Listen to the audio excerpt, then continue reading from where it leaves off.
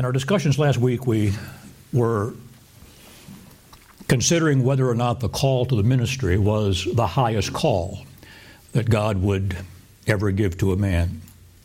And I suppose we can have different ideas concerning whether that's the highest call or not. But I would certainly say that there's no greater privilege than serving in the kingdom of Christ and for Christ's church.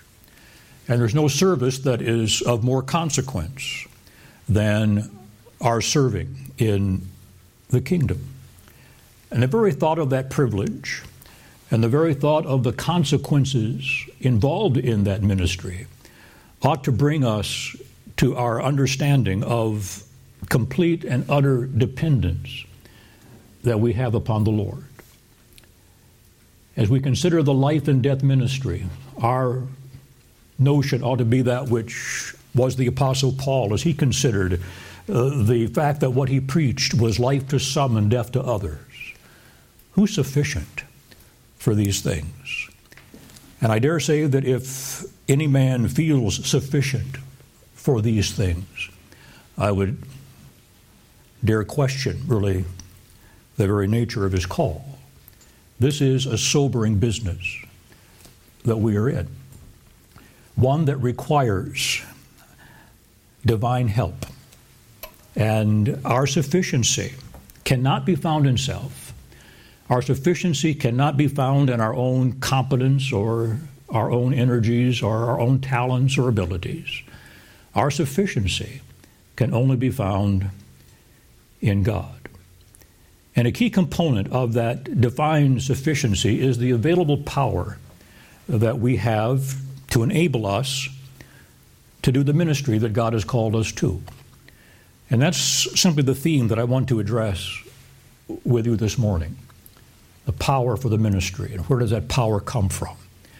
What is the power that we can have by the help of the Spirit of God? It's a power on which we must rely.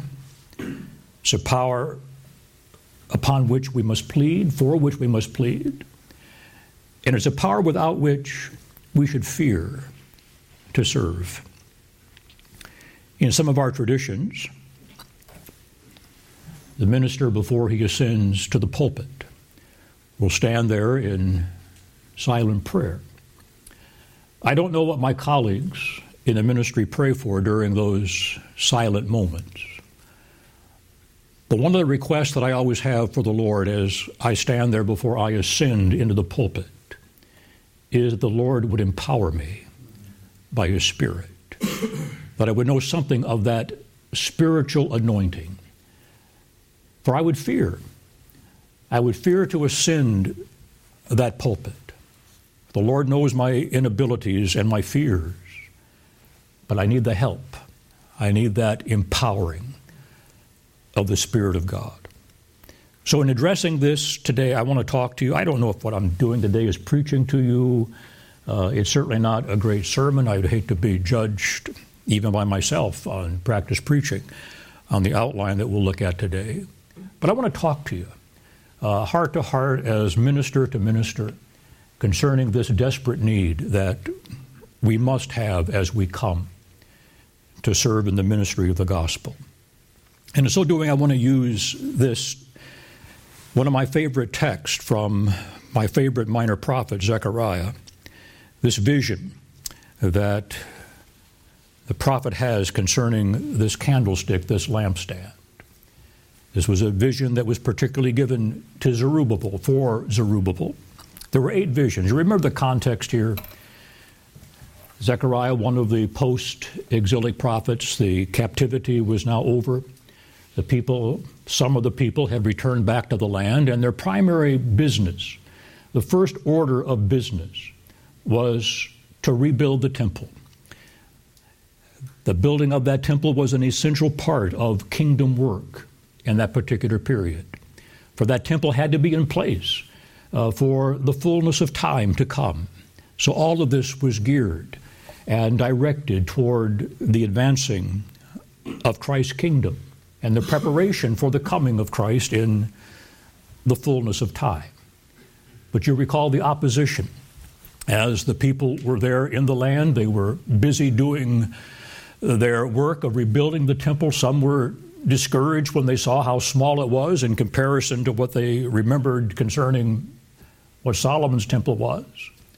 Others were so happy because they had never seen Solomon's temple, and they were rejoicing in what was before them. But it wasn't long. It wasn't long in that process before the opposition came from the outside. And that opposition from the outside then led to apathy on the inside, and the work of God stopped. And in the goodness of God, he raised up two prophets, raised up Haggai and Zechariah to address this particular issue of rebuilding the temple. This was the kingdom work that was central at that particular time. And he raised up, I say, these two prophets to encourage the people to get back to the building of that temple, regardless of the external opposition and regardless of the internal apathy that had been generated because of their inactivity, to get back to work. Haggai was the older of the two prophets. He was the realist, and he just flat out told them, you get back to do this, you put God first and get this thing done. Zechariah was more the prophet of hope, as he put before the people the great plan and the great purpose of God for his people. And if they could be overwhelmed with where God was taking them and what God's purpose was for them, then they would be motivated to get back to the building of the temple. And Zechariah begins his ministry with a series of these 8 visions that give us a panoramic view of God's purpose for his kingdom and the place that these people had in the rebuilding of the temple and in the advancing of the kingdom. And in this 5th vision, the attention now is drawn particularly to Zerubbabel. And it's not without significance that Zerubbabel, remember, was the civil leader. He was the one that was in charge of the rebuilding, the reconstruction of the temple. And so the weight of that stoppage was upon him. Discouraged, I'm sure he was. But here is a word now that God gave particularly and especially for Zerubbabel, for the rebuilding of this temple. It's a vision. So my outline very simply is this. I want us to look at the picture of the vision and then to get the point that God was giving to Zerubbabel through this picture. The picture is very clear. What do you see? What do you see? I see a candlestick or a lampstand, all of gold. This was one of the key pieces of furniture in the tabernacle, in the temple. So it's not surprising that in this word of encouragement that Zechariah is going to give to Zerubbabel, that he draws attention to some of the aspects of the temple, the lampstand. The lampstand was a great picture, obviously, of illumination. There's the light. The construction, there's so many things in the lampstand itself that are typical, that are prophetic pictures of the Lord Jesus and the relationship that his people have with him. You think of the candlestick, the lampstand, all of gold, all of one piece, all of one piece. It was the branches were not somehow soldered on or fixed on some, but it was all in one piece, a solid piece, with the center shaft being prominent and all the other shafts pointing their light to that one center shaft. What a picture it is of Christ, who is the light of the world. What a picture it is then of the believer that are the lights of the world that bear witness to that one true light. It's a wonderful picture that had its fulfillment ultimately in the Lord Jesus. But you recall that the lampstand was fueled by the oil. And it was the responsibility of the priest day by day to go into that place where the lampstand was and make sure that there was oil there for the burning. I'm not taking the time this morning to remind you, I think we all are aware of this basically anyway, that the Spirit of God is symbolized very often in the Scripture as the oil. And the oil was necessary for the burning. So this is the picture. All right, this is the picture, very simple picture. Here's the lampstand. This speaks of illumination, but it speaks here particularly of the coming of the Lord Jesus that was so integral to the advancing of the kingdom, obviously, and the fuel for the burning. Now, there are some unique features here. There are some modifications that Zechariah sees in this vision, because not only was it the lampstand, but there was a bowl on top of it. That wasn't in the tabernacle. That wasn't in the temple. A bowl on top of it.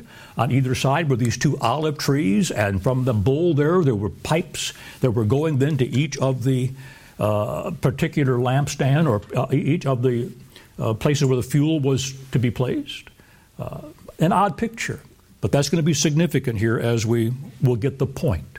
Now that's where I want to focus my primary attention today. What's the point of this? Here's the lampstand fueled by the oil, fueled by then this picture of the Holy Spirit that was to be an encouragement to Zerubbabel. Here's the point, and there are 1, 2, 3, 4 things that I want us to see concerning the point of this vision. We have the interpretation given to us. Zechariah, you see what this means? And Zechariah said, no, I don't know what it means. Well, the Lord has this interpreting angel here now that is going to instruct Zechariah what it is that he's seeing, so that he can then give that message of encouragement to Zerubbabel. And the very first lesson is a lesson about power. Look at verse 6. This, in many ways, I suppose, is the crux of the interpretation. Then he answered and spake unto me, this is the word of the Lord unto Zerubbabel, saying, not by might, nor by power, but by my Spirit, saith the Lord of hosts. Here is how the kingdom is going to advance. Here is how the work of the kingdom is going to go forward. Not by might. And that word might, you're all Hebrew scholars here. This is Hayil. This word speaks sometimes of a whole army. Here's collective strength. The work of the kingdom is not to be accomplished by just getting together with those even of like mind and making plans and scheming to do this or planning to do that. It's not our organizational skills. It's not our collective strength together that is going to advance the kingdom. So it's not by collective strength. And it's not by power. A word here that is more individual. It's not by that ability that we have. It's not resting upon our own skills. It's not resting upon our own strength. No, it is not by collective strength. It is not by individual strength, but it is by my Spirit. It is by my Spirit, saith the Lord. It is this empowering by the Spirit of God. I'm not taking time. You're all, again, aware, I'm sure, of the different aspects of the Spirit's ministry, particularly as it's revealed to us in the Old Testament Scriptures. The Spirit of God is that agent of regeneration. He gives life where there is spiritual death. We have the indwelling of the Spirit of God that speaks of fellowship and communion of God with His people. We have the influence of the Spirit that directs His people to holiness. But far and away, the primary data that we have of the ministry of the Spirit of God in the Old Testament is upon the empowering. The empowering of the Spirit of God is always task-oriented. It is always ministry-oriented. The Spirit of God would come upon a judge, and he would judge. The Spirit of God would come upon a king, and he would rule. The Spirit of God would come upon a prophet. He would prophesy. It was always ministry-oriented, the empowering of the service. And it was repetitive. It was repetitive. As the prophet would speak, he needed that empowering of the Spirit. This is what we're looking at here. We're talking about that empowering for service, that empowering for service that is ministry-oriented, that is service-oriented. Now, in the Old Testament, that empowering was primarily limited to the leadership. It was kings, it was prophets, it was priests, it was judges, it was an odd thing for the empowering to come upon the lay people. Moses anticipated the wonder of that. Remember when they got finished with their elder meeting, and there were a couple of the elders that were going around the camp, and they kept prophesying, and people were concerned about them taking some of Moses' glory. Says Moses, no, would that all of God's people have that power to prophesy, that power to ministry. And that's exactly what has happened at Pentecost, isn't it? What happened at Pentecost is this massive effusion of spiritual power. There they were in the upper room, 120 of them, women and men and boys and girls, all of them that were there empowered. The Spirit of God came down in a massive effusion of spiritual power. And they went out and what did they do? Joel prophesied this. They went out and they did prophet stuff. These were not prophets, they weren't preachers, but they were empowered by the Spirit of God, and they got out there and did the work of the kingdom. Now that's what I'm talking about here. This is what the focus here. Here is this empowering for service. And empowering for service, and it is only as the Spirit of God enables us, only as the Spirit of God empowers us, are we able then to do the work of the ministry. So here's the first lesson. Here's the first point of this remarkable vision, that it's not by anything you can do, not by any energy or talent that you have, but it's by my Spirit, saith the Lord of hosts, Jehovah of armies, that God who has all power to fulfill His word. You look at that particular expression, I think it's over 50 times in Zechariah's little prophecy, that he designates the Lord as Jehovah of armies, Jehovah of hosts. That God's the commander-in-chief, that God who has all power to sustain and to enable His people to do what He commands them to do. So there's power. But then there's success. This is the next point. Look at verse 7. Who art thou, O great mountain? I would take the mountain here, something to represent all the obstacles. Here are the obstacles that were facing Zerubbabel. All the obstacles that had come that were hindrances now to the advancing of the kingdom. The temple was just laying there. And the rubbish was still there. The foundation was laid, but nothing else was being done. Mountains of opposition. But when the Spirit of God was operative, when the Spirit of God came and empowered, what's this great mountain? Before Zerubbabel, thou shalt be a plain. The mountain is just going to be flattened out. Yeah, the mountain of obstacles, all of the hindrances to the work of the kingdom just flattened out. Oh, not by Zerubbabel.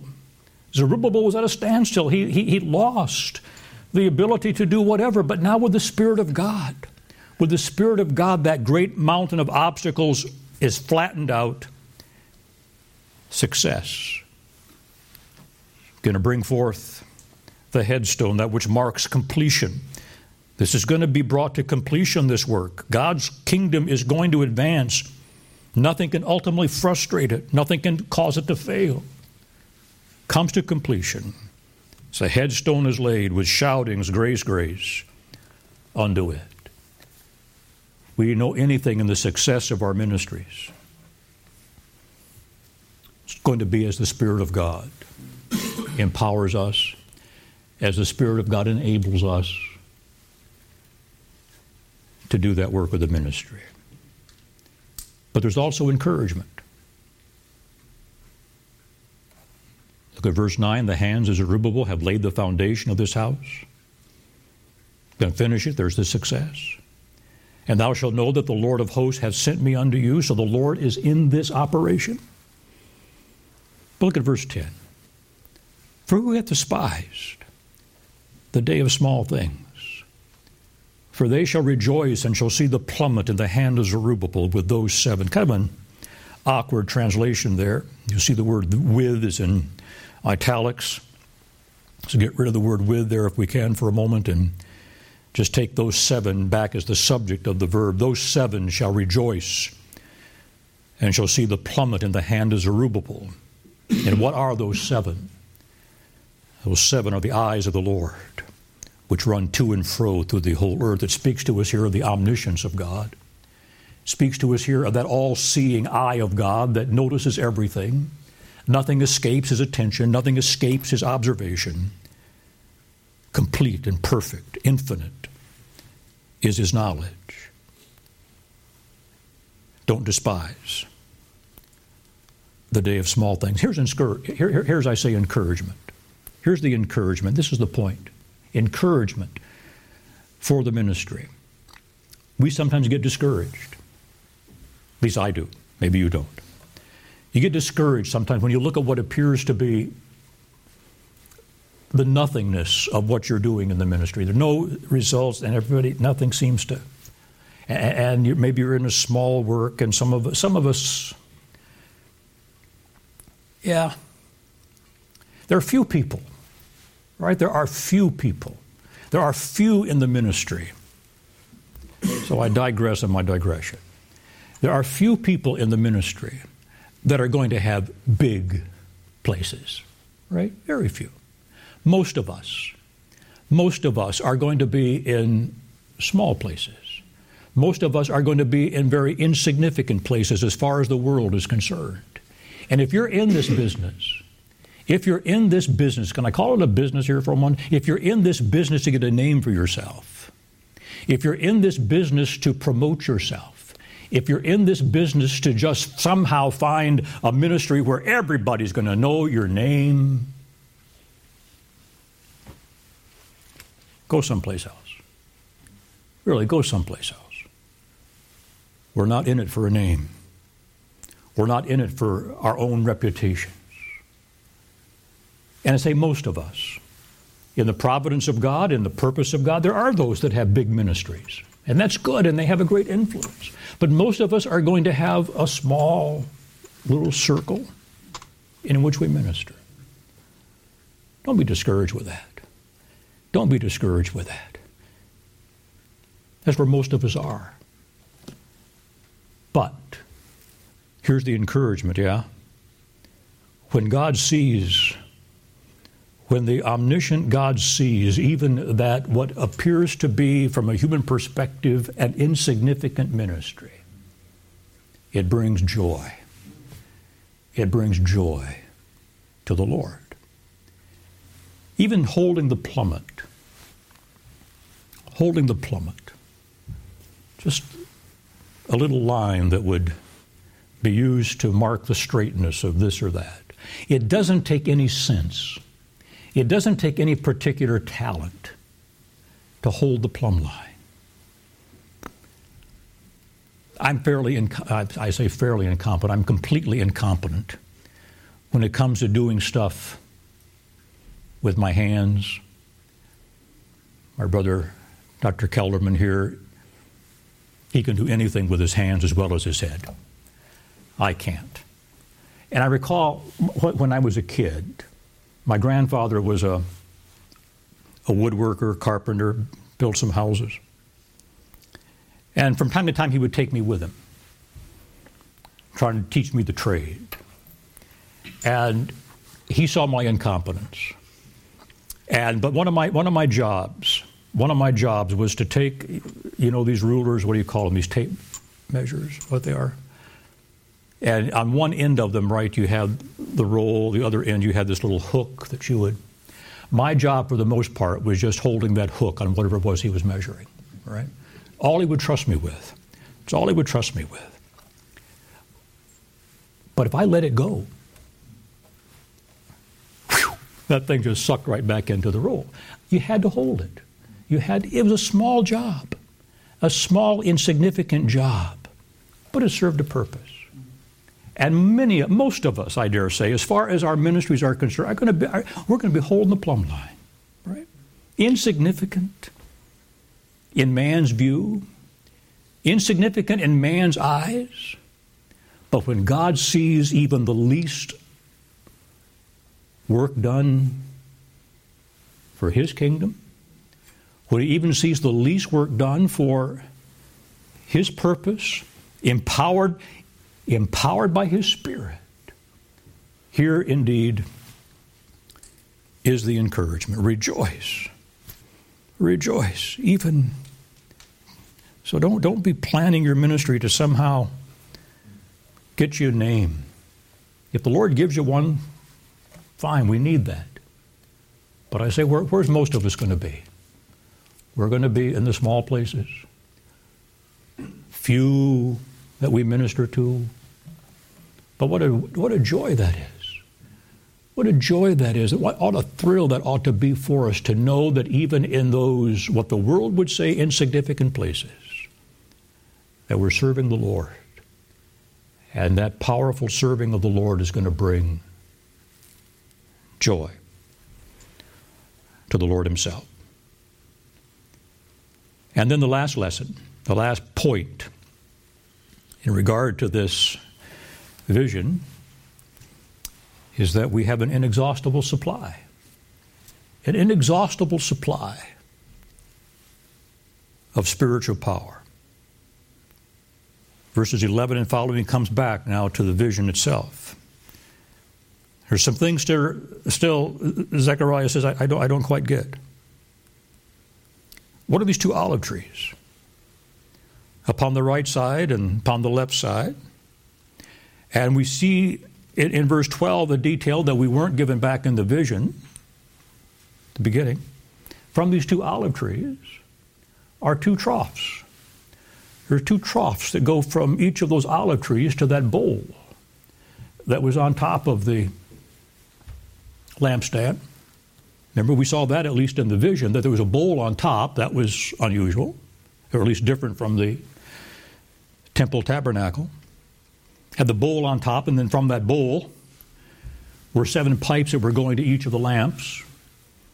But now we see that those two olive trees had a trough, a pipe that were going from them directly to that top bowl, and then to the 7 lamps. In the tabernacle, in the temple, it was the responsibility of the priests to make sure day by day that there was going to be oil in those lamps for the burning. But no priests are involved here. Directly from the olive trees, and this is the point, directly from the olive trees is a constant, inexhaustible supply of oil that is coming directly to that bowl and then directly to the lamps. An inexhaustible supply of power. The oil for the burning. The oil for the burning was being constantly supplied. Now, we've already agreed, I think, that the oil represents the Spirit. Speaks to us of the Spirit of God. A constant, inexhaustible supply of the Spirit of God. This is how Jesus ministered, isn't it? When Jesus began his public ministry, baptism, the anointing of the Spirit, and that Spirit enabled Jesus, and this is part of the mystery of the incarnation, but we have the involvement of the Spirit of God in the ministry of Jesus as he conducted his ministry of the kingdom work. But what was true for Jesus? New Testament tells us that Jesus had the Spirit without measure. He had the Spirit without measure. You and I don't have the Spirit without measure. But we have the Spirit every time we need him. We have the Spirit every time we need him. For us, the Spirit empowering is a repetitive operation. The fact that I had the Spirit of God when I preached the last time I preached doesn't mean that I'm good to go for the next time I preach. I need a fresh anointing. I need a fresh anointing and a fresh empowering of that Spirit every time we be engaged in the work of the ministry. No matter what it is. No matter what it is. Whether I'm preaching, as I'm walking from my office, down to the other end of the hall to teach a Hebrew class. Lord, I need the help of the Spirit. I need the help of the Spirit to teach me, to help me, even in teaching a Hebrew class. It's repetitive. And every time we have a work to do, I say the empowering of the Spirit is task-oriented. And as we engage ourselves then in the ministry of the kingdom, we must ask. We must plead. We must be afraid to enter into that sacred task with our own strength or our own power. to rely upon the Spirit of God. So if I can give you any counsel, if I can give you any counsel,